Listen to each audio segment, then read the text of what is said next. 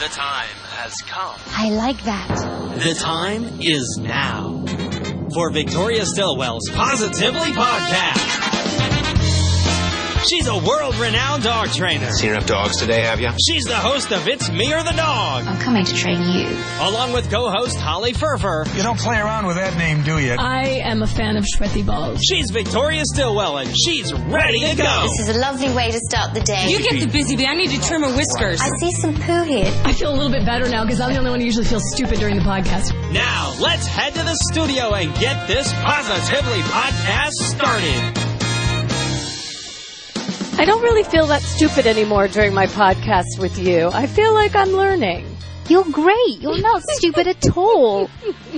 I feel especially good when people say, hey, I have a question for you. And they start asking me about dog training stuff because they know I do the podcast with you. Every once in a while, I have a good answer because I know, what would Victoria say? What would Victoria do? What have we talked about? Thank you. That's good to know. How are you? Good to you're spreading the love. I'm good, thank you. How was your week? You've been traveling. I know. I was in lovely, freezing Arizona. Believe it or not. I know it gets cold in the desert in Arizona, but boy, they had a cold snap. And I guess Golden Globes, that Sunday, Golden Globes, they were having a massive cold spell on the red carpet, and they had to have all these heaters, that came in. And so that came to Arizona by the time I was there last week, and it was fantastic. And meanwhile, we were here basking in 74 degrees weather, but then had 4 days of rain, crazy rain, so you didn't miss much. That's good, that's good. It actually did warm up a little bit, and now in Phoenix it's 75 and sunny, so I was just there a little bit. But it was very cool. We did, I was there for CNN. We did some stories in Phoenix area, and then we drove up to Sedona, which is beautiful. If you've never been to Sedona, those red rocks are just, you just stand in awe. And my photographer and I, Stuart, had this conversation when we were driving. We go overseas. We go, let's go see the world and all these beautiful places. And we forget, right here in the U.S., there's some really amazing, gorgeous places like none other. Like, you'll never see these red rocks like that. And I learned about it, iron in the soil. I got the lesson. And then we went up to this tiny little old mining town called Jerome. Without getting into too much, if you ever are in that area, go see Jerome, Arizona. It's fantastic. It used to be $1 billion copper mine. And then when the copper ran out, or they couldn't really get as much as it cost them to get it, they closed it down in 1953. It became a ghost town. Everybody left because there was nothing to do there. You're in the middle of nowhere. And people literally left in the middle of the night. So in the 60s, when all the hippies were sort of evading, I guess, the Vietnam War and just traveling, they came upon Jerome, went into all these old homes, and they called it the tabletop town because they would walk into an abandoned house, they would sort of squat, and the table would be set still 20 years later because people would just leave in the middle of the night because they had to go get the next job in the next mining town. It was first miner there gets the job. So they'd pick up their family and they would go in the middle of the night. And so they slowly, these hippies sort of took over this town, and at Arizona State University, which is in Phoenix area, a lot of artists came up there because it's so pretty in the mountains, and they got some big building for $50, the school, and they renovated it, and it's big windows, and it was really bright, and all these artists painted there, and it's became now it's this thriving artistic community, but with great history. And a ghost tour at night. Oh, gosh, I love ghost tours. Oh, you would love it because apparently, it was a rough and tumble town. It was mostly men, about 15,000 people in the heyday. And there was, many ladies of the evening there. Of disrepute. Yes. Mm-hmm. And there was, shootouts and arguments and a lot of drinking because what do you do? And a lot of things happened, and the town burned down like 3 times because it was all wooden. And so there's all these ghosts and spirits. So you could do a haunted tour of Jerome at night, which was really cool. And we had one of those Geiger counters. Mine kept going off. Spirits like me. So the Geiger counter measures electrical energy. Yeah, or I don't know if it's Geiger. What is it called? Maybe Geiger's. I think the Geiger, is it Geiger? Whatever, it's electrical one. The Geiger might be doing radiation. But it's that electrical energy. And it was interesting because, for instance, one place we went to is the sitting room, and there was stories about this old house and the woman that owned it and her son. And this sitting room, people have seen apparitions, they've seen things moved, and the people that work in the hotel, it's now a hotel, I think it was a hotel back then as well, are used to it. They'll put something down and it moves 5 feet over, so they say. So we went up into this room, and it was at night, and I had my little electrical, spirits, ghosts. They read on these electrical meters. And we walked in. I walked by one side of it, and my meter went off. Mm-hmm. And I said, what happened here? Because normally there was a story about something happening there. And the guy said, nothing really happened there. I mean, but spirits are known. And then, so we stopped, and we talked a little bit, and I went back over, and it was gone. Weird. I know. And I think that they just came to check it out. I think that what happened is we went there and spirits came, who's here? They came into the room, they checked us out, they just wanted to know what was happening, and then they left. That's creepy. I believe it. It's not creepy, it's fantastic. That it reminds me of an experience when I took my mother to Charleston, South Carolina, and we did one of the ghost tours of the Old Town Jail, which is the spookiest building you have ever been to in your life. It is spooky, and it was at nighttime, and we went in there, and we had our jail tour, and it's basically done with the lights off. Right. And this is where they have murderers and all kinds of awful people. Terrifying, but brilliant as well. Did you see any? No, we didn't. Spirits? No, we didn't. Did you have a little lecture? I bet you they were there. No, I'm sure that they were. Anyway, we were glad that when it ended. But I love things like that. Oh, great that We need to go do a ghost tour of America. I think it'd be fun. My husband, Sean, thinks I'm crazy, but I do believe in spirit. I don't know about ghosts, but I believe in spirit, and I believe that they exist. And it was really cool. And, not to get to it, but I felt, you feel something. Now, maybe it's because you're so attuned and you're in, but, call me crazy, but I believe. Totally want to believe. I want to believe. I don't know. You watch these psychics on television and you think, well, either they're amazingly clever and they have incredible tricks up their sleeve, or that there really is something in it. Well, it's funny. Psychics, I think a lot of times they can read you. That's a psychological profile. But let me ask you this. And I think, what we should do? In the next couple months, let's get somebody who who's either, I think we should get somebody on to talk about it. Not necessarily a psychic, because someone who believes in spirit and reincarnation and things like that. Because here's a question for you.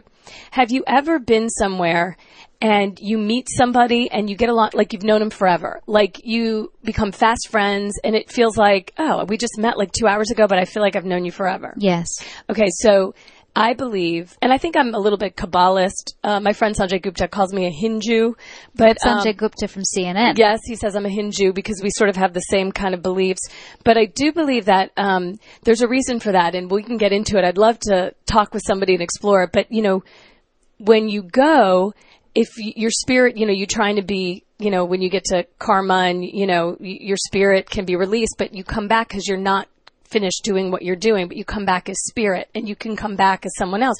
So perhaps maybe that person that you just met, who you feel like you've known forever, in a past life you were friendly or related or together in some way, and that's why you have that instant connection. I would kind of like to believe that this isn't just it. It's not it. Think about it. How bizarre that we are here, and how, who can explain this? I know, it is bizarre.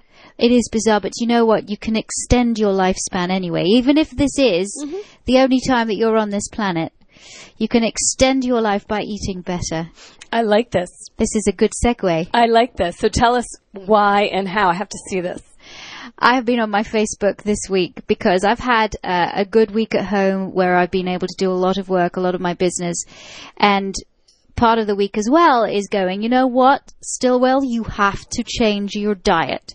I have a sweet tooth. I love sugar. I eat too much chocolate. I eat too much sugary cereals. And that's it. It's got to change. So this week I changed it. And how do you feel? I feel really good. I feel really good because I don't know if it's any changes in my body yet. It's too early, but I feel good spiritually in my head. I watched a film called Hungry for Change, which is by the same makers that did Food Matters. And I wanted to watch this film specifically because it did address, of course, a lot of what we're eating, but sugar. And how sugar is literally addictive. And aspartame, things like that. And aspartame is the artificial sweetener in Cokes and sodas, which my husband is addicted to. and how addictive that is as well, and how bad it is for you, and about how we're putting these chemicals into our bodies. Literally, we're killing ourselves, we're polluting ourselves, and that the food industry nowadays is just so full of bad stuff for us, but that's what we're eating.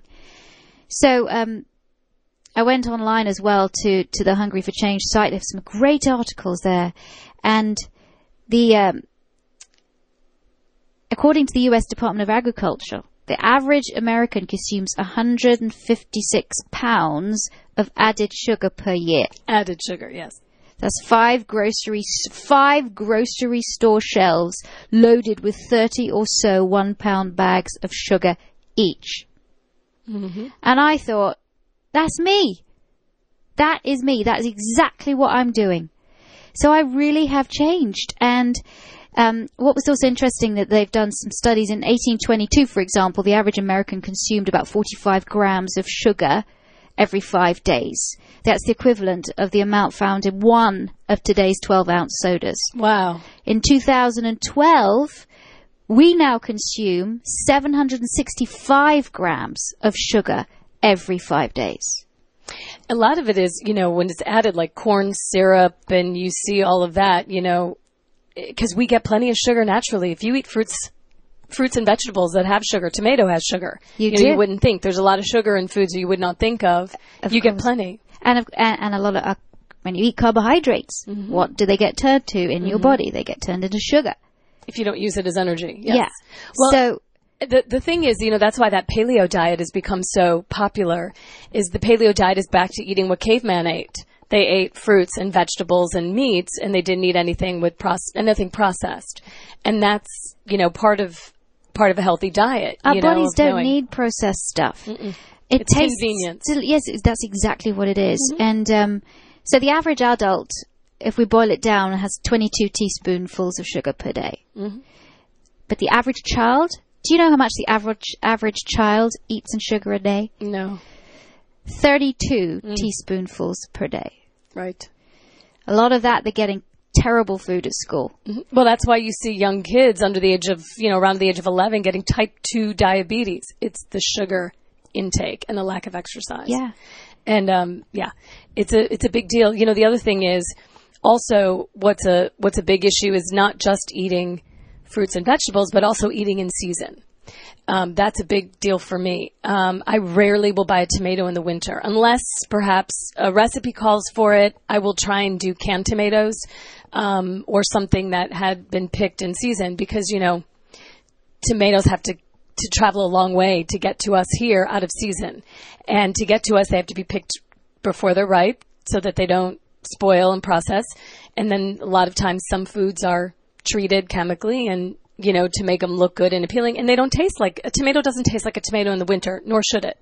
So I'm big about eating, like I just made, I forgot to bring you some. I just made butternut squash soup last night. I made it with butternut squash. I made it with apples. I mean, things that you would normally see right now in season. Actually, I should say pear. And, it's good. See, I'm very young still in all my research into this. And, but what I don't think my body realizes what's hit it. I've been eating avocados. I have been eating tomatoes. Good for you. Tomatoes, it's okay. It's okay. Because I don't know about that. It's good. It's okay though. It's healthy. I've been eating cucumbers, and also preparing great food for my daughter. She eats Great. very well anyway, but she's eating even better. And this got me to thinking that we've really got to be concerned about what we're putting into our bodies. But we've also got to be concerned about what we're putting into our dogs' bodies too. Now, my dogs have always had very good diets. And there is, I guess, an argument in the dog world whether you should feed your dog a raw diet or whether you should just feed a really high quality food. I've done both. But I think we've got to be very concerned about what we feed our dogs, because if you're going to the grocery store and you're buying very well-known brands just off the store shelves, chances are that food's not going to be very good for your dog. So you've got to do research. So I would like to, over the next couple of months, talk a little bit more about food on this podcast and have somebody, a canine nutritionist, if there is such a thing, and I know there's Or quite a a lot vet, of people, yeah. A vet is very much into nutrition, and vets do not get a lot, hardly at all, any education about nutrition. In fact, they're the last people that it's the get same with education about sometimes nutrition. with our doctors. Our doctors are really saying, Right. here, take this pill for that symptom. Exactly. So, if there's a canine nutritionist out there that's listening to this, please call us, contact podcasts at positive.com/podcasts, and let us know when we'd like to have you on the show, because there's a whole lot of questions I want to ask you. Yeah, it's interesting. Sean and I, my husband and I, just had this conversation yesterday when we went to the store. I was in Costco a couple weeks ago, and I needed dog treats for my dog. And there was a guy standing there, and there was a bunch of different choices. And he was on there, and I thought he was just on the phone, right? And I thought he was texting or whatever. And I thought, boy, this guy's like blocking the aisle, trying to get around. So finally, I looked at it, and I go, oh, they don't normally have the bones that I want. And so I was like, I don't know, I've never heard of this brand, and, this time, and he actually was standing there because he was looking it up, and he said to me, oh, I just did research. This one seems okay. These are organic, and I looked at him, and he said, yeah, I won't do anything from China. Exactly. I won't do. And Sean and I had this conversation yesterday because I was at the grocery store, and I wanted to get my dogs some treats. So I'm looking at it all. I said, it's got to be made in the USA. No, made anywhere else. And he said, why? And I said, because, in this conversation with this guy, who knows what they're putting in it when it comes from another country. I go, they could be putting dog or horse in there. There's so many recalls from China as well, from contamination as well. Right. But then Sean said to me, the psychology of a woman, and I know that was very sexist, or just somebody like who's very compassionate. He said, what's wrong with dog eating dog? I said, that's terrible. He said, you eat chicken, you eat fish, people eat cow, just because it's dog or horse and another, he said it's psychological to you because it's like anything else. And I thought, oh gosh, he has a point there. As far as what it is, not how it's made and the contamination. But it was really interesting, but I would love to know from a veterinary nutritionist or a nutritionist for dogs is whether or not that is healthy or not healthy, and what's the problem with that, and is that more of a moral dilemma than it is It's very unlikely dog eating dog. Very unlikely. I think, even in the wild, or you got a pack of feral dogs, I think it's not usual for a dog to eat another dog unless they're starving. Kind of like human and human. Cannibalism is not. I've seen it. There's a video of a starving dog in Detroit eating the remains of a puppy, frozen to death. And that was shocking. That was taken by Detroit Dog Rescue, one of the reasons why they started. But that's the only time that I've ever heard of it. So, again, that will be good to know. Yeah. If you've got information on that, please contact us. Yes, let us know. All right, and speaking of great information, I'm excited about our hotline guest. It is one of my VSPDT trainers, Amy Sandman from Amy's Canine Connection in Minneapolis. This woman is awesome, and you really got to hear what she's got to say. Let's get her on the phone. The Positively Hotline is ringing. We don't know what we're going to do. We have no plan. We're just here. Who's calling in this week? He went after her like she's made out of ham. That is interesting. That's exciting. Is somebody going to answer that? Hello? Hotline ringing. You're on your phone, and I don't think you're taking any of this seriously. Answer the phone! Ladies and gentlemen, let's go! Hit it! On the Positively Hotline today, we have my wonderful Victoria Still Positively dog trainer, Amy Sandman, and she is located in the Minneapolis in Minnesota. Is it cold there where you are right now? Because I've heard that you've had some pretty warm weather for Minnesota. It is Minnesota cold today. Okay. We had negative 14 this morning, so it is chilly. Wow.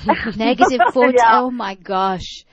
No yeah, way. and even colder, obviously, with the wind chill. That's without the wind chill. So it's Does it really make a difference when there's a wind chill when you get, below zero? Yeah, it's just really it's amazingly cold. We've actually haven't had it very rough yet, and this is the coldest that it's been in a while. So wow. the dogs are the dog, you open the door for the dogs to go out, and they look at you like, what, are you crazy? Yeah. Now, You want us to do what? I want to ask you about your dogs, because I think you don't really need a heater if your dog Howie just follows you all over the house. He's 184 pounds? Yes, he's a big boy. He's I call him my big moofer. He's like the size of my husband. So how much food does he eat a day? Like, what do you feed him, and how often do you go to the dog store to buy food? Well, we go through a lot of food because, of course, we have 2 other dogs besides Howie, but he consumes about, I would say, 10 cups a day. 10 cups of food a day. Oh, my gosh. Wow, that's big dogs, big doo-doo there. Oh, my Yes, gosh. yes, absolutely. A poop scooping in our house is a major event. That would be like boot camp. Did you just say that Howie is an English Mastiff? Did you say that Howie is an English Mastiff? Oh, I didn't know whether you'd already said. Yes, well, for Harry is an English Mastiff, and of course English Mastiffs are very big. Yes, they are. They're normally, the nickname is Gentle Giant. Wow. So, and they really are. He's an amazing dog. Does he drool? I love him. He only drools after he drinks and if he gets too warm. See, that's the only time, really. I know you think I'm odd, but I love those big dogs like that. I really want a bloodhound or like a mastiff like that, but I'm just afraid it's going to take the wallpaper off with the drool. I've heard stories. Well, they don't drool. I've heard stories of like the Saint Bernard. I know that certain Saint Bernards are quite drooly, but really Howie does not really have that issue unless he's drinking or he gets really warm outside and he's playing or something. He tends to drool a little bit. So when does a 184-pound dog never get warm? Yeah. Okay, so I digress. Anyway, my questions are done. Now Victoria wants to get to the real stuff. I want to find out about pet partners, about pet therapy, because Howie, the Mastiff, is a therapy dog, isn't he? Yes, he is. Can you tell us about it? Well, sure. It's Pet Partners is an organization that was founded, I want to say in 1977, and it used to be called Delta Society. They did have a name change last year. They are envisioning a world, in which people are healthier and happier because of companion animals, and they have such a huge benefit, to people. And I go into the hospitals, and it's just an amazing thing to do. I wish I could be out there, in the hospitals every day, but I have my other job that I do and other dogs that I need to help and take care of. So. Well, what sort of things does he do at the hospital? What kind of, you work a lot with children, don't you? We do a couple different things. First, there's 2 types of visits that you can kind of categorize. There's AAA, which is considered animal-assisted activities, which are kind of like, meet and greet activities. Mm-hmm. I'm visiting patients in different rooms.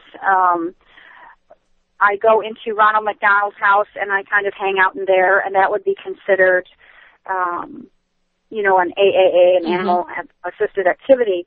There's also AAT, which is the animal-assisted therapy, and we also do that, and that's a little bit different. It's more goal-directed. And we're dealing with, Howie and I will work with one particular child from the moment they're in therapy to the end of their therapy. So it could be a month, it could be 6 months, or it could be a year, depending on, the specific case. And what kind of things do you do with these kids? Yeah, because Howie's so big, we have some more unusual things that we get to do. For instance, I turned Howie into a giant felt board, I made him a jacket of felt and then cut out fun shapes. It was around Halloween time, so of course I had Halloween decorations and things, and we were helping a young little boy learn to walk again. And in order to walk, you have to learn how to stand first. Well, when you have a little munchkin, just standing there is pretty boring. So we would have him stand up, and then I would hand him different shapes and fun things, and he could decorate Howie. And then we would, a couple of weeks later, we were able to actually parade and walk with Howie throughout the hospital, so he could show everybody his handiwork. And then some of the other things we do is some of the dogs, the larger dogs, we actually paint on the dogs with water-based safe paints. If to learn and to help with motor skills and such. And so they can become a canvas as well. So I love that. We try to get creative depending on what the particular therapist needs. And then of course there's things like just having a child brush a dog or stroke the dog or actually have the child walk the dog. There's 2 leashes. I put on another leash, and then we hand one leash to the child so that they feel that they're actually walking this ginormous pony. And he tends to cause quite a stir sometimes because he is big, and a lot of times you don't see dogs that size in the hospital. Right. It's just not a usual sight. So, and of course he's a bully breed, isn't he? So, and you don't see many bully breeds. No, you don't, and it's a shame because they're wonderful, wonderful dogs, and I think a lot of them, have been given a bad rap, and so I am thrilled to kind of be an ambassador and have Howie be the ambassador, and to show people that these large dogs are kind and wonderful and well-mannered and loving, just like, your average golden retriever that you see a lot in therapy. So I'm very proud of him. I knew when he was a baby that he was special. I mean, they're all special, but I could tell that he was going to have what it takes to be able to do this type of work, because it can be stressful, and the characteristics. You have to have a reliable dog, a very predictable dog, right? Because there's a lot of things that can be thrown their way in a busy regional medical center. So, right. So he's just a real champ. It's sometimes I'm just amazed at the things that he can handle and process and just get through. What's the website so that people can get all that information? Yeah, it is. It's www.petpartners.org. Great. That's great. Amy, what you do is so important, and I think a lot of people don't really, the people who are just learning about this would be amazed. And I read everything about you and what you do in the organization in general, and it's amazing work you do. Thank you so much for everything, and petpartners.org for people to get more information on it. And also, Amy, if somebody in the Minneapolis area wants to get in contact with you, what is the best website to get you at? The best website would be my personal website, which is www.amy.sandman.positively.com. Because you're a fabulous dog trainer as well. One of the VSPDTs. Isn't it fantastic? I have such great trainers. I mean, they just, what else can I say? Thank you, Amy. Thanks for coming on today and joining us and sharing your experiences with us. Thank Howie for us, too. I hope I meet that dog someday. And we're going to put a picture of you and Howie up on our Positively So you could podcast see page so everybody can see what a 184-pound dog looks like. He is certainly a very handsome boy. Yes, he is. I'm looking very at him proud of him, right and- now. Yeah. Thanks, you. Amy. You're welcome, and thank you, guys. Hey, you got something on your mind? What are you, a wizard, a genius? How do they make him miniature? I mean, is there some way, some process they physically miniaturize the dog, or is it a puppy, or what the devil is going on? That's a really good question. I've got my work cut out for me here. Next time you want to know something, Can you repeat the question? why don't you ask Victoria? She's the expert with this kind of stuff, you know. You obviously don't know my dog. Just ask Victoria. All right. Let's ask Victoria, shall we? We got a bunch of great questions here. By the way, this segment is questions from you. So if you have a question for us, positively.com/podcast. Email us any questions and Victoria will help you help your dog. Like Virginia from Arizona, since I was just in Arizona and lovely people there. And by the way, when I was up in Jerome, they have a humane society up there. Oh, do they? I thought it was great. And we didn't see any stray animals. I heard one cat, and I think it was somebody's. And I love that because it means they're being taken care of, I hope. So Virginia in Arizona says, Victoria, what should you do if you suspect or know that someone's operating a puppy mill? Is there someone that you can call? Also, what should you do if you see a stray dog or someone abusing an animal? And I already love Virginia that she's concerned. Yep. Thanks, Virginia. I think the first line that you need to do, or the first thing you need to do, is go to contact your local animal control. Now, a lot of people might cringe when I say that. And of course, it depends how good your local animal control is, because some of them aren't so great and some of them won't take action. But then there are other animal controls that will go and investigate. So if you do have an animal controller in your area, then do contact them.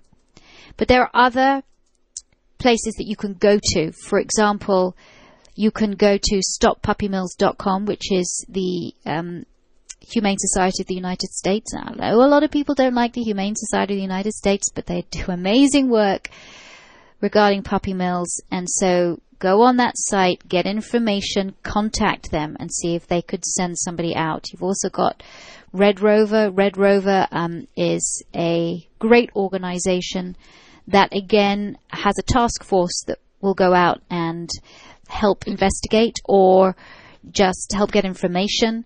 That's redrover.org. And I'd just sort of like to extend that if you have or you are thinking of getting a dog and you don't want to get one from a rescue shelter, and I always say, please get one from a rescue shelter. If you want a specific breed, there are breed-specific rescue shelters you can go to that have those breeds, or organizations that have those particular breeds. But if you said, no, I want to go down the breeder route, then do your research first before you get a puppy, okay? When you're contacting a breeder, look for red flags, okay?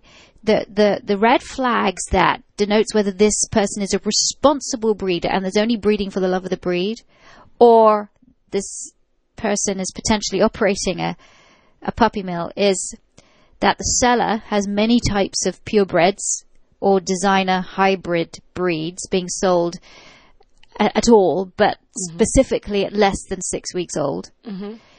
Breeders who are reluctant to show potential customers the premises, the entire premises in which the animals are kept, not just the front room in the house, but what's happening at the back. Breeders who don't ask a lot of questions about you, and no guarantees. The responsible breeders will make a commitment to take your dog back if things don't work out. And so those are things that you need to look for. Also, it would be good to see mum with the pups, and not just any mum with pups, because they get really clever, these breeders, these puppy millers, and they take any mum and any female dog and stick it with the puppies. So, look for female dog. There's obvious signs that they've just had, they've had puppies. And if the male is there, great, but that doesn't always happen. Just be really careful. I also think it's great to be able to contact people who've already had purchased puppies from a particular breeder, get references from that breeder, and call those people who have had puppies from that breeder. Never, ever, ever meet anybody in a parking lot. Mm-hmm. I've seen it done. Mm-hmm. I was outside Whole Foods the other day. I saw it done, mm-hmm. where there was a puppy exchange, and I didn't. I had children with me, so I could not go up and kind of tackle what was going on there. But which brings me to her next question: is what happens if you see abuse? You've got to report it. Call the police. Just mm-hmm. call the police. I mean, or animal control, but police. I think if you see somebody abusing an animal, the police have got to be your first port of call, because it is a felony, and animal cruelty is a felony in most states in the United States now. So they have to come when you call them. Mm-hmm. You know what else? You talked about not all animal controls are responsive, but I will say that animal control aren't they hired positions? In a local government. They're government positions. So, yes. My whole thing too is that, be proactive then. If you have a mayor of your town or a village president or, the council members, hold them accountable. They're elected. And so hold them accountable for who they're hiring. And if your animal control isn't responsive, then go to them, because they run the risk of losing their jobs. And you put somebody else in there with your vote who will be reactive and get somebody in there who will do their job. So it all starts with us. I know a lot of that goes back to, the horrific story of Lennox in Ireland. But, that's the point, is that these people are elected. They're, no supreme being's hiring them. No supreme being, God, is saying, you're going to do this. It's you. And so your vote will get rid of them and get someone in there who will be responsible and take action, I think. Don't you? Good luck. Okay. Yeah. You're like, good luck with that one. Yeah. Okay. Let's talk about Bree's dog. Bree is in Youngstown, New York, and she says she helps foster for a local rescue. I recently got a new foster named Jasper. He's a 4-month-old pup. We think he's a Chow Lab Retriever mix. The problem is he's very aggressive towards big dogs. He will not back down from them. He curls his lip, shows his teeth, and barks. In the shelter, he was exposed to many different things, and who knows what his life was like before he was brought there. Can you maybe shed some light on what my next step should be with Jasper before he goes into a new home? I think he needs to get out of the shelter, and I think he needs to go to a foster. And then you need to have a trainer come in and work with him, a trainer who does positive reinforcement, who understands the issues that this dog is going through. 4 months old, it's very young to be showing this kind of behavior. Mm-hmm. But it sounds like it could be potentially genetic. It could be social. Mm-hmm. It could be lack of socialization, lack of good experiences. It's obviously this poor dog is being very defensive. I think sounds like he's very scared. And so he needs, the shelter is no place for a dog like this, because shelters are stressful places anyway, which is really hard to, you can train a dog to sit and stay and come to you in a shelter, but you can't when you've got a dog that has real severe behavioral issue like this one. A shelter environment is not a place. So if you can get a great foster who can take this pup on and work with this puppy to introduce this puppy into the world, because that's what is going to happen. Mm-hmm. That's what needs to happen. And it's going to take a while too. I would say probably, depending on how much work you are willing to do, about 3 months for this pup to get to a place where this puppy could be adoptable. But yeah, this person is being, I'm so sorry. This person has fostered Jasper. So this person is the foster for Jasper. Mm-hmm. Okay. So you have to It's good to know for a puppy who might be aggressive in a shelter. That's really good advice if you see a puppy in a shelter. But yeah. But you got to get a trainer in to come and help you. Mm-hmm. Because it's not going to get better without that. And I think, with the best will and the best will of the world, best intentions, people like to get their dogs, shelter dogs, out of the shelter or out of foster homes as quickly as possible to their new forever homes. But for some dogs, it's just not. They need time. this dog definitely sounds like it needs time. And we don't know how long it's been out of the shelter at all, so we don't know if she just got him a week or two ago and it may need time to settle. It might just have been too much of an environment for them. But I don't know. I think because he's showing behavior like that right now, I don't think that's just because he's going to calm down once he's settled. I think this is a serious behavior. He doesn't have good social skills, and he's being very defensive. So I don't think... Well, it could be a product of the shelter. I don't know. It's really... That's what's frustrating for me. I love to be able to answer these questions to a point, but if I'm not there... Right. I can't see how serious it actually is, but it sounds pretty bad. A good, positive trainer can assess the situation and decide, what the course of action should be with that dog. Okay. This one is from Lauren from Whangarei, New Zealand. I've had my Chihuahua Lily since she was 6 months old, and she's now 3 years old. Over time, I've discovered several health issues. She's being treated for these and is doing well. However, the medication she is on makes her sleepy and uninterested in exercise. I do encourage her each day to take a little stroll or chase the ball for 15 to 20 minutes. In recent months, she's been waking at 4 or 5 a.m. As a puppy, she would sleep all night. Is this due to lack of activity? Is there anything I can do to encourage better sleeping patterns? Sounds like she's got a lot of issues there. I would go back to her veterinarian, and if that veterinarian's not going to help her, go and get a second opinion about when to be able to give this kind of medication, and why the medication is making this dog so drowsy during the day. Is there any kind of medication that they can use, different kind of medication that will still help but not make the dog so drowsy? Because obviously, if you've got your dog that's sort of doped up and is not really interested in physical activity during the day, that dog's not feeling great anyway. How long is the dog going to be on the medication? Is there some way that you can do some kind of complementary therapy, some sort of holistic therapy along with the medication that will make your dog feel a bit better? Because I think the lack of inactivity, this obviously dog doesn't feel so great. And 4 or 5 in the morning, that's the time when our bodies, around 3 o'clock, 4 o'clock, when our bodies are at their lowest ebbs. So when you don't feel well, if you're going to feel unwell, chances are you're going to wake up in the middle of the night around 3 o'clock, 4 o'clock in the morning. And it's the same with dogs. So I think this dog just feels terrible, and sleep patterns are awry because of it. I always, when you get your dog is treated by a veterinarian, you have to be proactive. It's like you yourself. I've experienced this, that with medical conditions, you have to be proactive. Because one doctor might have one way of doing things, but another doctor has another way of doing it, which is totally different from the first doctor. So the more opinions you can get, the more you can help yourself. I think it's the same with our dogs. If you're not happy with the progress your dog is making, and your veterinarian can't help you, or is not willing to help you, do go and find another opinion, and go the holistic route as well.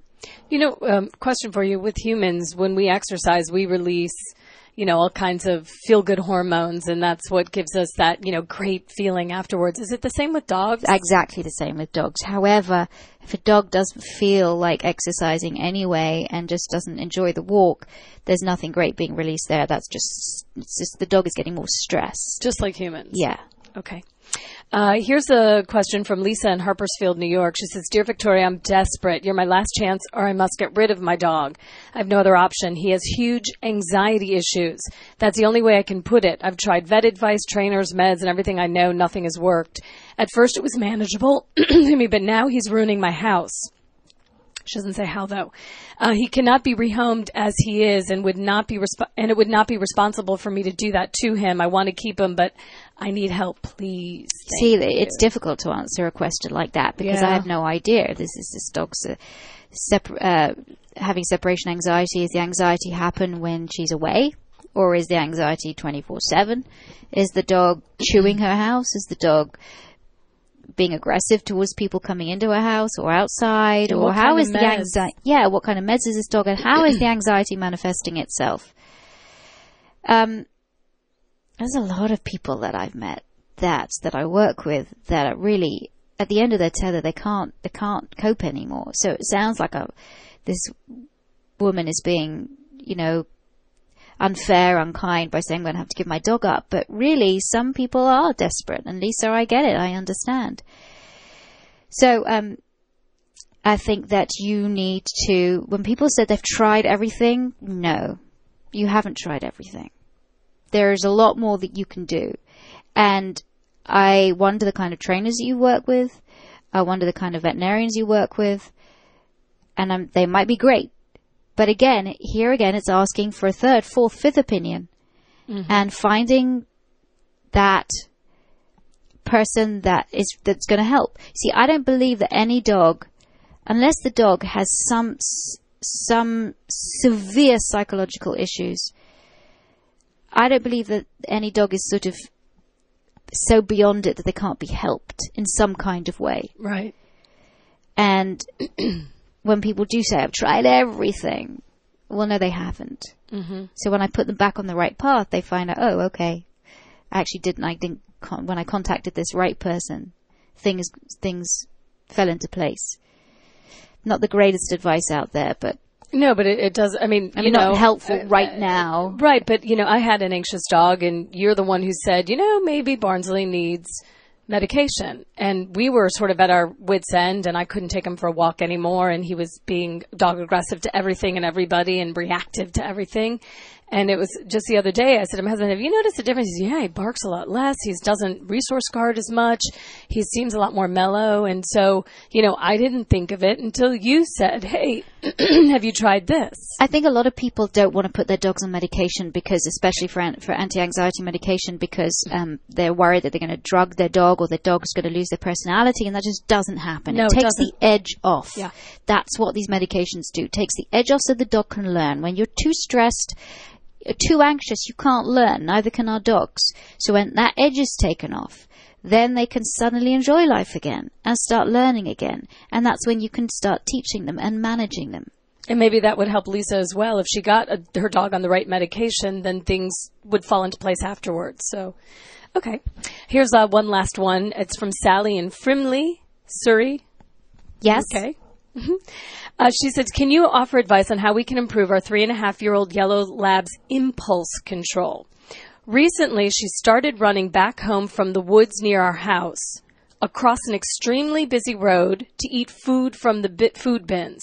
We have done recall training and leave-it training, but her impulse control and obedience remains awful. When we go to a beach, she has to be muzzled because she runs off to steal food. We've been to training classes, and we have tried clicker training. Huh. Well, first of all, though, why is she running across a busy road? That's my first. Wait a minute. Yeah, this sounds familiar. I'm sure. I don't know if we've done this before. This question sounds familiar. But not with me. Okay. You may have read it before. Yeah. Or maybe it's just because I realized that I've had clients with the same issue. Running back home from the woods near our house. I don't understand that. What's she doing out by herself anyway? Is she allowed to free roam? I don't know. I don't know anything about that area. Is it from wooded? The woods near? I mean, there are woods, but Surrey is a pretty busy place. It's country, but it's also pretty busy. Well, first of all, if you fenced her in and just kept her in an area where she can't get in trouble, then that would be fine. But what about, so this dog who keeps stealing food, she goes, and that's a big issue. I know dogs are always looking for, they're begging and they're always trying you can't let her sandwich down. They grab it off the table. This is different. I mean, she's on the beach. She's running to find food. You've got to do better recall training. And I do recall training with food. Mm-hmm. But I also incorporate food with toy. And most lab retrievers love to retrieve and love to play with toys. So I have what I call the jackpot reward, which is a ball filled with a few really tasty treats that I use for when the dog comes back to me. So I have to try and make myself more valuable than the thing that the dog is running towards, so that when I have my recall cue and when I call my dog to me, my dog's going to turn around on a dime and come running back to me. And then it gets its jackpot reward. But that takes a long time to build that up and get that right. And you cannot allow your dog to not succeed, to fail, because the more time the dog practices the negative behavior, the more time, the dog's going to do it. And if that behavior is reinforced by the dog actually finding something at the end, then the dog's just going to keep running away. Don't allow the dog off the leash or use an extendable lead. It's on a beach. You're not going to trip somebody else up. It's much safer. Or a long line on your dog, and really work on the recall before you take your dog to a stimulating environment like that and expect the dog to come back to you. 9 times out of 10, people who have dogs that don't recall properly have not spent the time at the front end teaching their dog a reliable recall. And then they get frustrated when they take the dog to an exciting place like the beach and the dog doesn't come back to them. You've got to really build it up. In the training class, outside, in your backyard, in your front yard, where there's more distractions, gradually build up distractions, proof the behavior. Proofing means that, for example, you've taught the dog to recall in your backyard just to come to you. Now, we proof the behavior by having somebody throwing a ball around and the dog's got to ignore the ball and come straight back to you. And then we put a child or an older child, I'd say somebody that the dog knows, and the child runs around, but the dog's still got to come back to you. Do you know what I mean? We're proofing the behavior. We're making sure that that behavior is really, really good. And then eventually we get to the point where we go out to an open field and then the dog can come back to us when we call. And then the beach. So you see how we build it up in stages of a really good, reliable recall. That's what she needs to do. But, oh my gosh, hope you've got a fenced-in yard and hope you don't allow your dog to free roam, because it's illegal. It's absolutely illegal there, as it is here. Good to know. And again, if you have any questions for Victoria, it's positively.com/podcast. Before we go, I just wanted to share something with all of our friends about this video that we found. This is insanely brilliant. It's so funny. We'll put a link on the podcast website, positively.com/podcast. The BBC, you Brits have the best humor ever. You have the best wit and sense of humor, bar none. I'm just going to say that. The BBC has a bunch of, animal videos, kind of like National Geographic. And somebody decided to put to words what those animals were thinking. That's all I'm going to say. Oh, my God. All I can say is you will be walking around for a week going, Alan, Alan, Alan. I guarantee you. So, with that, check it out on the website and get ready for a great laugh. It's family-friendly. Share it with your kids. You will get a chuckle out of it. And if you're like my husband, Sean, you will cry while you laugh and watch it. See you next week, guys. Thanks for tuning in to Victoria Stilwell's Positively Podcast.